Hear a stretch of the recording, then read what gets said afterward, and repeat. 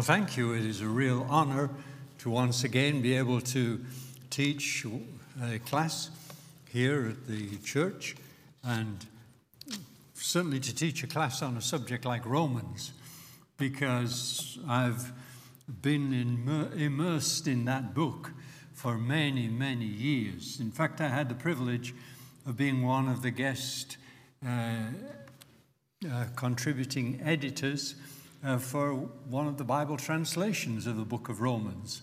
So it's a book that I'm very familiar with, but there's always something new to discover. Every time I read it, I find something else about it. And so I know you've probably been through the book of Romans with different classes on different occasions, and you've got outline after outline in your Bible. And so what I propose to do for tonight and the next 5 weeks is to deal with some of the major themes that Paul deals with in his letter to the Romans. Not the outline of the book, but the major topics that he touches on. Because this is not only the longest of all Paul's letters, but also it has had the greatest theological influence, as Pastor intimated. Even the Reformation was prompted by some of the teachings from the book of Romans. And so this church in Rome is quite a remarkable church. The city itself was founded back in 753 BC, but in the days of of the Caesar Augustus, it was totally transformed. He said, I found a city of wood and I left a city of marble, because he really changed the whole city. You can't hear?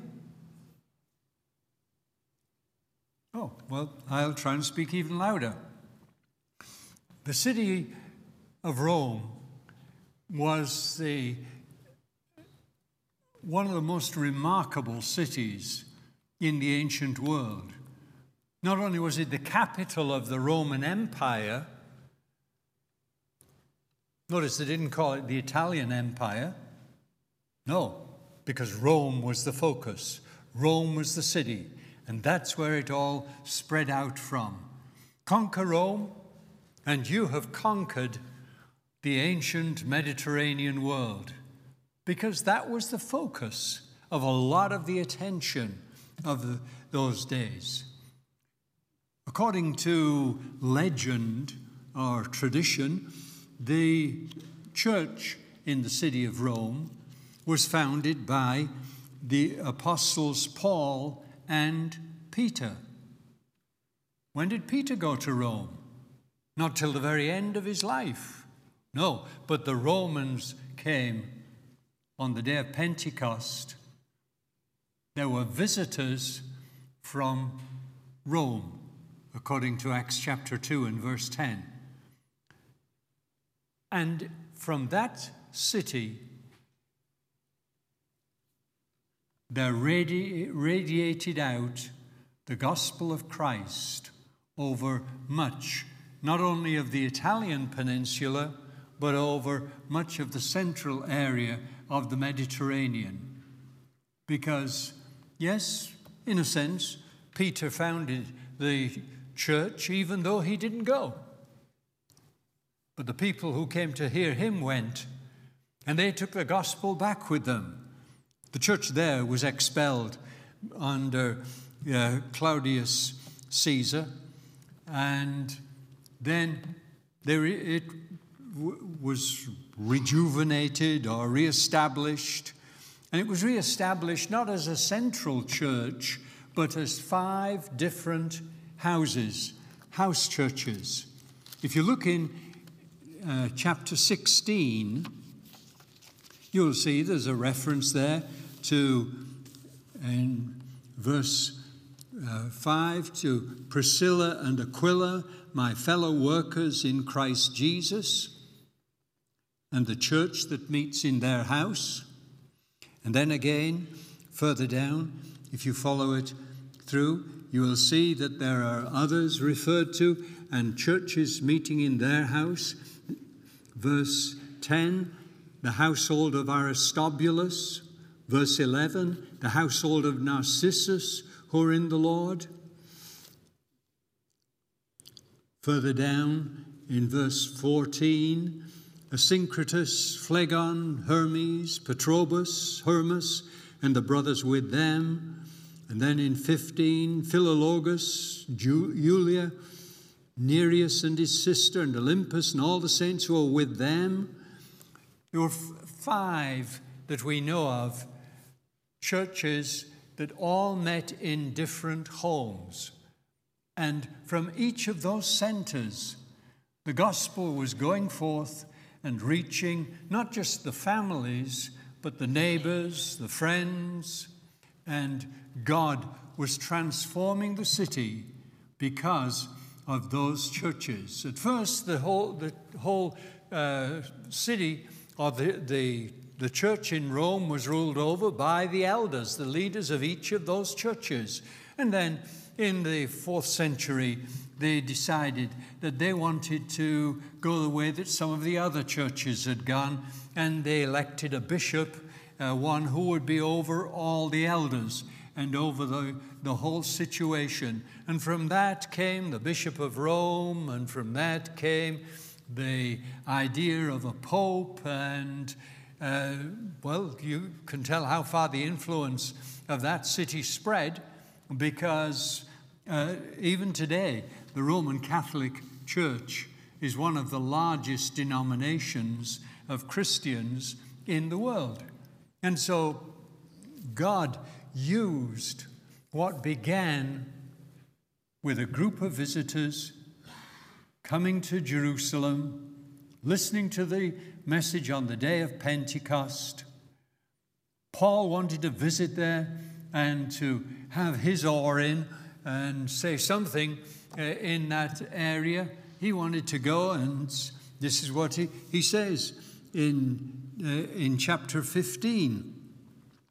He said that now, verse 23, now there's no more place for me to work in these regions, and since I've been longing for many years to see you, I plan to do so when I go to Spain.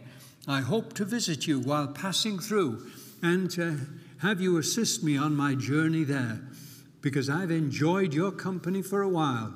Now, however, I'm on my way to Jerusalem, but after I've delivered the gifts for the poor there, then I will be coming by Rome on my way to Spain.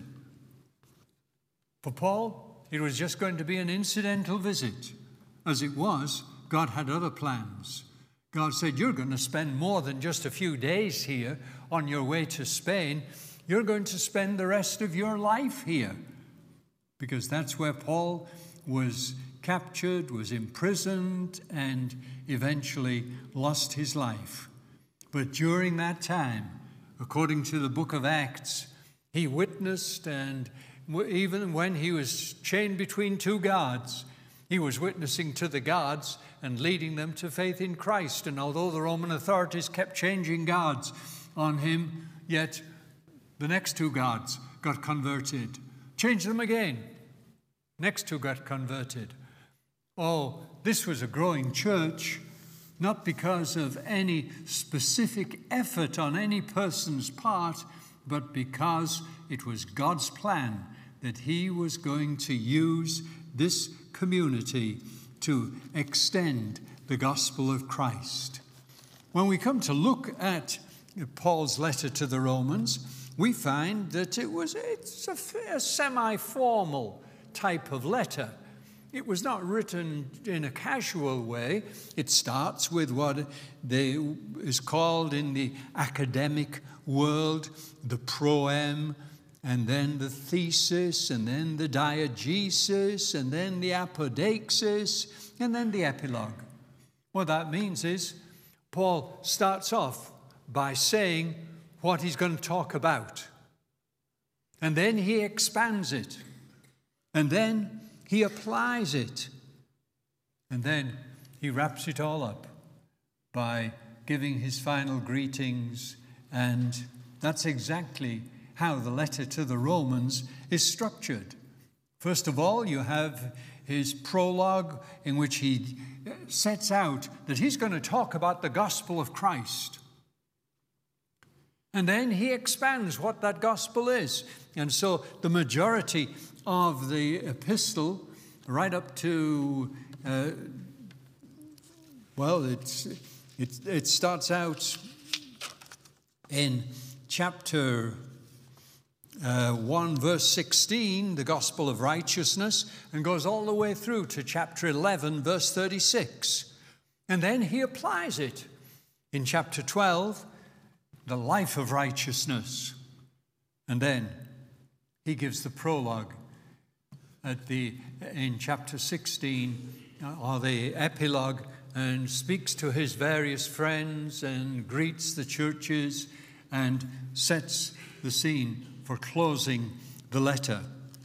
So the main theme of Romans is undoubtedly righteousness. But Paul contrasts it with sin. And that's why our first study is going to be on the topic of sin and righteousness. What does Paul mean by sin? He talks about it at some length. And if we are going to understand righteousness, we've got to understand what is sin. What does sin mean? How does it affect me? How does it express itself? Well, Paul uses every word in the Greek language to describe different aspects of sin. It's remarkable. You can read other writers and they don't use as many different words for sin. But everything that you can call sin, Paul calls it that. He uses every word. He talks about missing the mark. Some of you may have heard the word hamartia, missing the mark, off the mark, missed it. Talks about unrighteousness, not doing the right thing. He talks about lawlessness, contravening the law of God and doing your own thing instead of God's thing. He talks about impiety, not reverencing and worshiping and following God. He talks about transgression, crossing the line. He talks about depravity,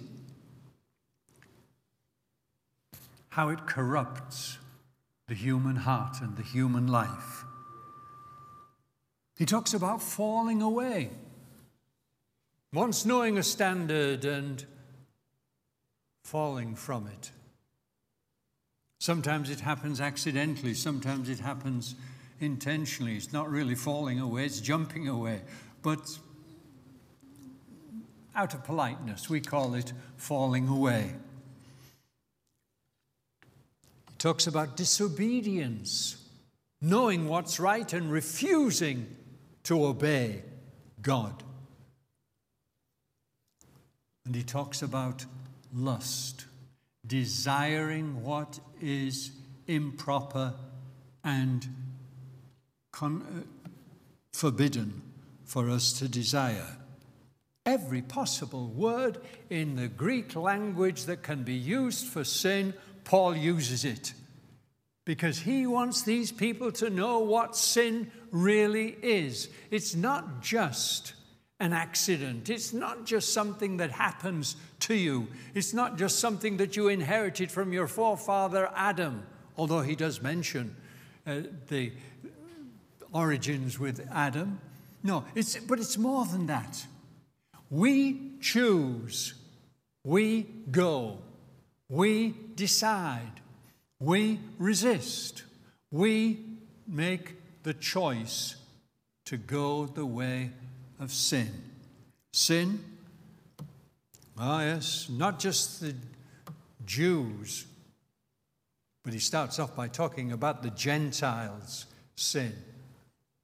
And from chapter 1, verse 18, through to chapter 2, verse 16, he talks at length about Gentile sin and describes some of its worst features.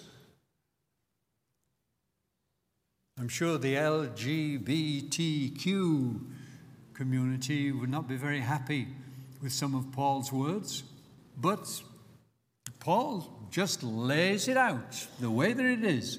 This is what sin is in the Gentile world. The Gentile world follows the ways of sin. And it was most obvious in the Roman Empire.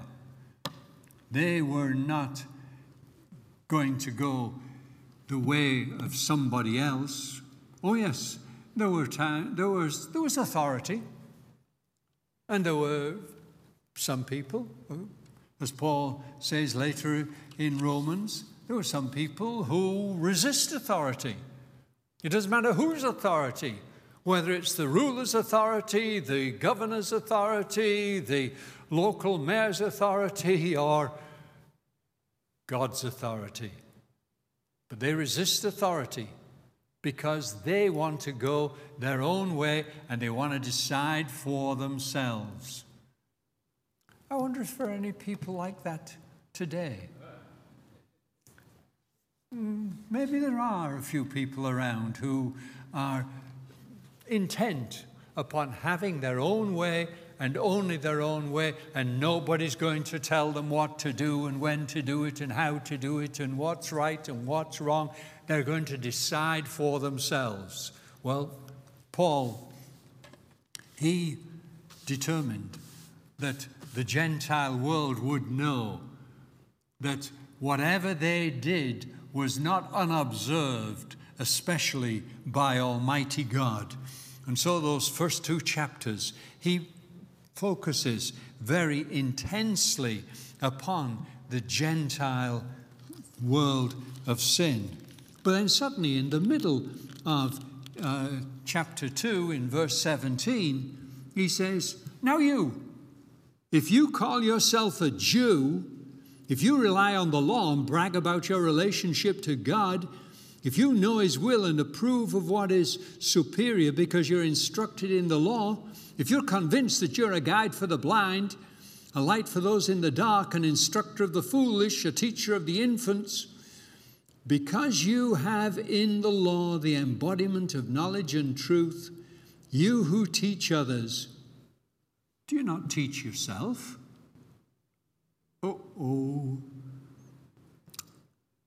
You see, if you preach against stealing, do you steal? If you say people should not commit adultery, do you commit adultery? If you abhor idols, do you rob temples? If you brag about the law, do you dishonor God by breaking the law?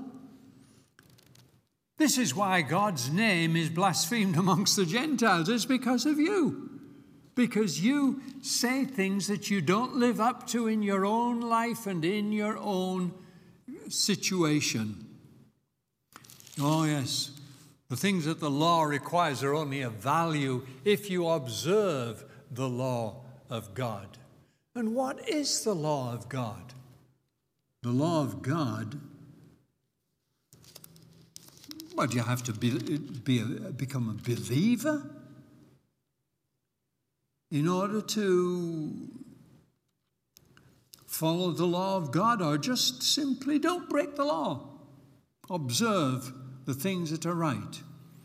Well, the problem with the sin of the world is simply this, that we are not relying upon God for the ability and the power to keep His requirements, to do what pleases Him. It's not a matter of dotting the I's and crossing the T's on a legal statute. It's a matter of doing what God calls us to do, which is to turn from our sin to Him, because there's no one righteous, not even one, according to Romans 3:10. There's no one who understands and no one who seeks God. They've all turned away. They've all become altogether worthless. There's no one who does good. No one, not even one. Oh yes, we have to turn from sin and rely upon God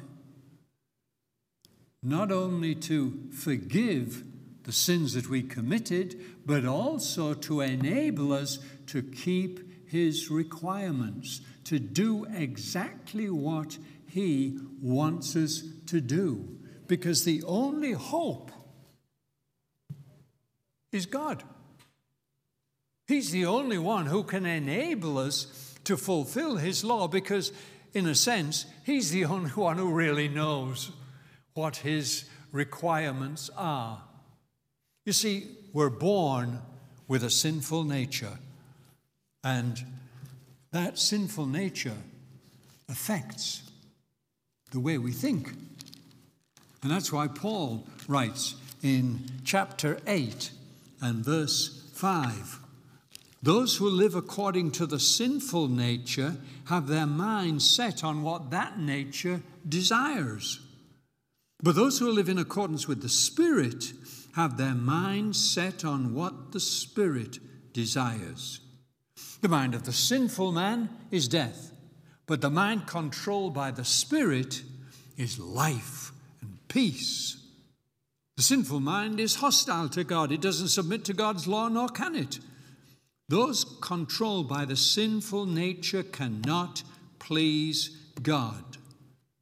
But you are not controlled by the sinful nature, but by the Spirit of God, if the Spirit of God lives in you. It's the Spirit of God that enables us to think God's way, to see things from God's perspective, to do what God wants. The secret and the only hope that we have is in God. He's the one who enables us to do what's needed in order to glorify him and to please him. Oh, the Bible's very clear as to what the results of having a sinful nature is. Look at chapter 5 and verse 12. Just as sin entered the world through one man and death came through sin, death came to all men because all sinned.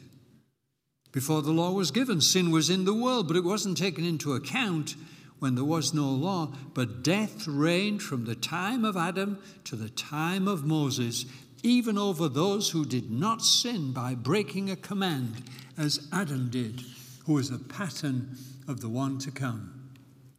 But the gift is not like the trespass, he says. Many died by the trespass of one man.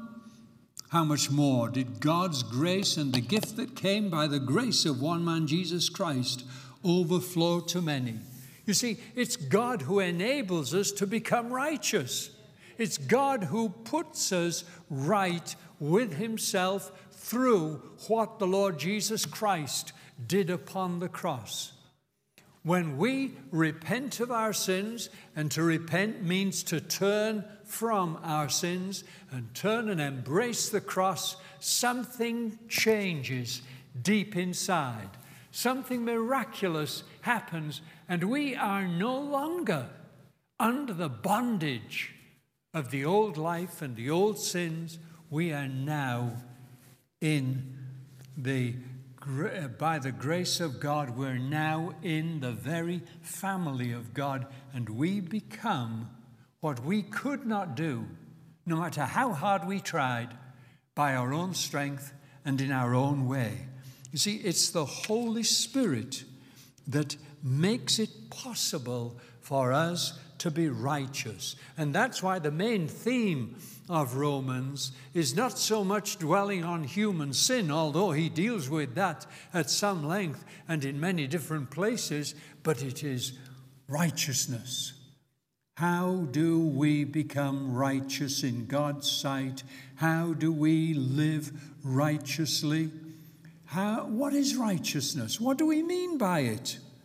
Well, There's just one word that's used in the Bible for righteousness, dikaiosune, which means to choose and go God's way. It means to be set forth as righteous. It means to make a person righteous. It means to be justified. As Luther used to say, it's just as if I'd never sinned. It makes us just the way God wanted us to be from the very beginning. Yes, we are justified by faith in the Lord Jesus Christ. He's the one who puts right everything that's wrong within us. And thank God he does, because we don't always know what's wrong within us. All we know is that somehow we're not firing on all cylinders. Somehow everything isn't working. It's like when you get in your car and you try and switch it on and it click, click, click, and nothing happens. And so you have to call a mechanic, somebody who knows what they're doing. And they'll have a look at that engine, and all it takes is adjusting one little screw, and then the thing fires off and it goes. And you think, how come I couldn't do that? Well, because A, you didn't have the knowledge, and B, you didn't have the right tools to do it. But God, he has the right tools and the right knowledge because he created us. He created us in the very first place, and so he knows every little thing that's wrong with us. He knows how we're not functioning the way that we ought. He knows how our education has affected the way that we behave. Yes, we said the sinful nature affects the mind. It sure does. It affects our education because we learn things, even from observing others, that affect the way we behave when we face a given situation. We watch the way our parents react. We watch the way our older siblings react. We watch the way our friends react. And we say, that must be the right way. That's the way they do it. And so we do the same. And righteousness changes the way we think. So we begin to think in a different way, and we begin to understand things differently. We begin to work and walk in ways that we never imagined possible. There are some essential factors to righteousness. The first factor is faith. Romans chapter 1 and verse 17. Romans 1:17. For in the gospel a righteousness from God is revealed, a righteousness that is by faith, from first to last, just as it is written, the righteous will live by faith. Now, we sometimes interpret that the righteous will come to life by faith. And yes, that is one possible meaning there. But it's bigger than that. The righteous will live by depending upon another. That's living by faith. Yes, it's that. The righteous will live in accordance with the requirements of the faith. Yes, that's also included. But it's bigger than any one of those individual ideas. When it says the righteous will live by faith, it means from beginning to end, every day and the whole of our lives, we are dependent upon God for wisdom, understanding, strength. Yes, God provides us the strength to do what otherwise we would never be capable of doing. Living by faith is not a matter of not having any income and letting God provide for us. That's the way sometimes I hear people talk about living by faith. Oh yes, I'm living by faith. I don't have any money coming in, but God provides me with the food. Yes, that can be included. But living by faith means day by day relying upon God for understanding, for direction, for wisdom, for everything that we need. Relying upon Him for the strength to do the right thing, and relying upon Him to know what is the right thing to do. Yes, that's what it means to live by faith. Look at chapter 3 and verse 22. Chapter 3 and verse 22. This righteousness from God comes through faith in Jesus Christ to all who believe. There's no hindrance, no limit. If you put your faith in the Lord Jesus Christ, if you believe in Him, then God's righteousness comes to you. Because there's no difference. For all have sinned and fall short of the glory of God and are justified. That's the same word for righteousness. Made righteous freely by His grace. How? Through the redemption that came by Christ Jesus. We'll return to look at that topic in just a moment. But it is great that God, when we rely upon Him, all the blessings and all the advantages and all that we need, He provides. That's living by faith. God takes us through.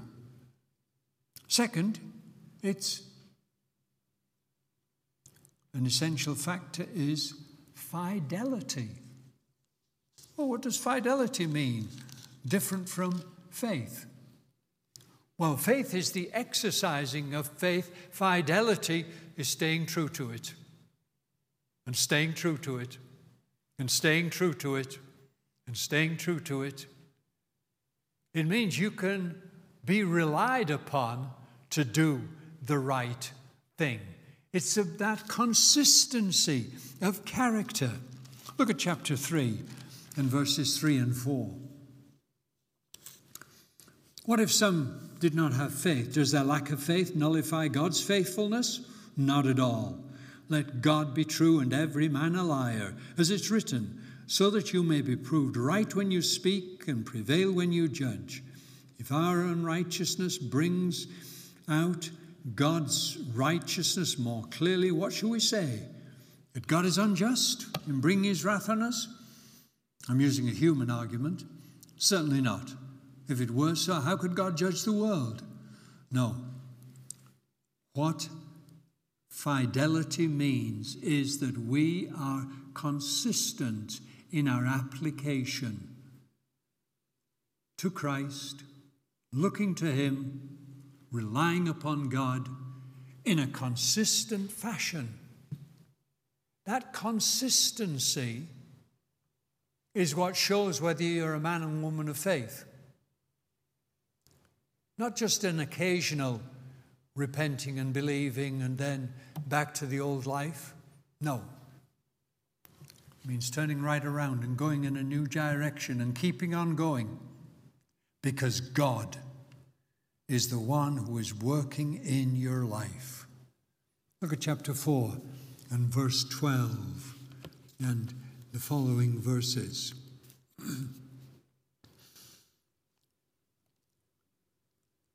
He is also the father of the circumcised, who not only are circumcised, but also walk in the footsteps of the faith that our father Abraham had before he was circumcised. walking in the footsteps. Yes, we can learn from one another how to walk in the footsteps of faith, just as so many did from Abraham. It wasn't just that he believed God, a one-off, and that was all that was required. No, he consistently followed God, and he's the example that's set before us. In chapter 4, Abraham wasn't just justified, but he continued and continued and continued and continued. And all who walk in his footsteps with that sense of obedience and commitment, there's the word, commitment. We are committing ourselves to a way of life and will not turn back from it. Keep it up, Paul says. Keep on with it. Keep going. Don't give up. God will carry you through, and you will be victorious. Oh, but where does wrath come into all this? Sometimes we need that reminder that the wrath of God overshadows and loiters almost. For when we choose wrongly, chapter 1, verse 18, the wrath of God is being revealed from heaven against all the godlessness and wickedness of men who suppress the truth by their wickedness, since what may be made known about God is plain to them. God has made it plain. But since the beginning of the world, the creation of the world, not only have his eternal qualities been seen, but it leaves men without excuse. We know what is the right way. There's something within us that resonates with what we see about God and says, this is the way, walk in it. This is the right way. Oh, but we close our eyes, we try and look away, we try and look in a different direction, we try and find excuses. But no, God's way and God's judgment on those who walk away from him, that should deter us from ever walking away from God. Chapter 2, verse 5. Because of your stubbornness and unrepentant heart, you're storing up wrath against yourself for the day of God's wrath. There's going to be a day of judgment. We can't deny it. We can't avoid it. It's going to happen sooner or later. We're all going to pass from this life.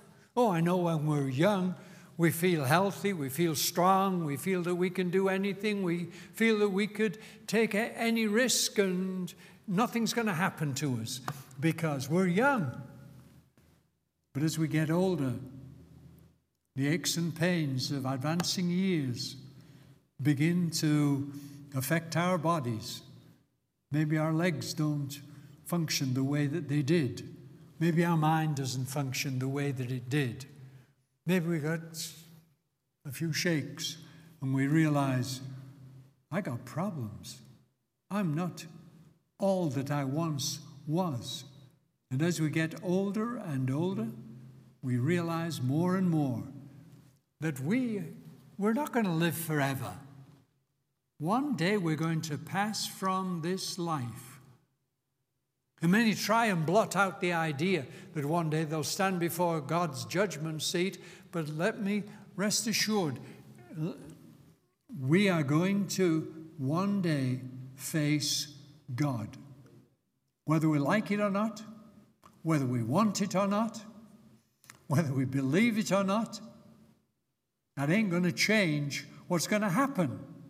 One day we're going to stand before God. And if we have been deliberately sinful and disobedient, to God, if we followed the way of sin, how are we going to justify ourselves before God? It's not possible. We know that we are going to have to face the Almighty. But that's not the end of the story. The judgment, the wrath of God. The story of God is the story of redemption. He has paid the price. Look at chapter 3 and verse 25 and the following verses. God presented him, whom? Christ Jesus, as a sacrifice of atonement through faith in his blood. God's answer. God's answer to our sin, God's answer to our sinful nature, God's answer to his righteousness and the judgment that's one day going to come to all of us. God's answer is there in his redemption, the redemption that is in Christ Jesus. He sent his Son into this world not just to make a sacrifice, but to make atonement. The very word atonement, look at it. Meant at the end of a word means to make. It was manufactured, that word. Didn't exist before Christianity came on the scene amongst the Anglo-Saxons, and they simply took at one, put them together to make at one. To make at one with who? To make at one with God. It's one of the many words that the Anglo-Saxons were notorious for inventing. But they loved to invent. And that was it. To make at one with God. Oh, thank you, Lord. You have made us at one with yourself. You've done it all.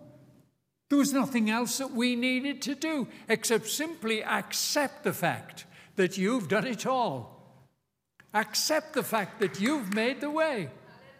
Accept the fact that you have made it possible for us to be no longer at war with God or in disobedience to God, but at one with him. That's righteousness. That's making us righteous inside. Chapter 5 and verse 12. Just as sin entered the world through one man, and death came through sin, in this way death came to all men, because all sinned. Death reigned from the time of Adam to the time of Moses. But what happened? What happened? The gift is not like the trespass, verse 15. For if the many died by the trespass of the one man, how much more did God's grace and the gift that came by the grace of that one man, Jesus Christ, overflow to the many? Yes, my friend, you are made right with God, not because of any good thing that you have done, but because of what the Lord Jesus Christ did for you upon that cross all those thousands of years ago. That was God's plan. God knew exactly how he was going to make atonement for lost mankind. God knew exactly how he was going to make it possible for you to be right with him. He knew. He had it planned from the very beginning. That's what he said to Eve in the garden. He said that he would, through one of Eve's long descendants. Notice it wasn't Adam. It was said to. Eve. Why Eve? She's the woman. She needs a man in order to give birth. No. There was going to come a miraculous day, and we've just celebrated it at Christmas once again, when the Spirit of God would come upon a virgin, and the virgin would conceive and bear a son. And that son, born of the line of the woman, not of the line of the man, the sinner, the trespasser, born of the line of the woman, that gift would be all that was needed to set us free and to make us children of the living God. Yes, and this righteousness becomes the theme of the whole letter to the Romans. Paul's constant emphasis is on righteousness, being made right, being set forth as right, living right, changing from being wrong to being right, being transformed deep inside. Next week, as we look at more themes, we're going to look at the simple themes of faith and works. What do we mean by faith and works? And then the following week, we're going to look at another theme, grace and law. And then, number 4, flesh and spirit. And then number 5, the greatest theme of all, Christ. And number 6 will be our last study together, the Christian life. How do we live it all out? Oh, my dear friends, there is so much to draw from Romans, so many topics that Paul deals with. And it's all his work to make it clear to these people. He's never met them before. He doesn't know them. But one thing he does know is this: they're no different to anybody else. They're just the same kind of people as you and I are. My dear friend, if you have never experienced the power of God working in you, transforming you by the grace of the atonement of the Lord Jesus Christ, then, my friend, if you look at Romans, Paul will tell you absolutely clearly what you need to do and what you ought to do and how you ought to go about it. So much. One thing: believe in the Lord Jesus Christ, and you shall be saved, delivered, made righteous, justified in God's sight. It's not a whole list of commands. If you observe all these commands, then maybe you'll just make it. No. It's put your faith in the Lord Jesus. Let God work in you according to his will and according to his word, according to his promise. And his promise is simply this: that everyone who trusts in the Lord Jesus Christ is transformed from being a rebel to being a child of God. That's what atonement means.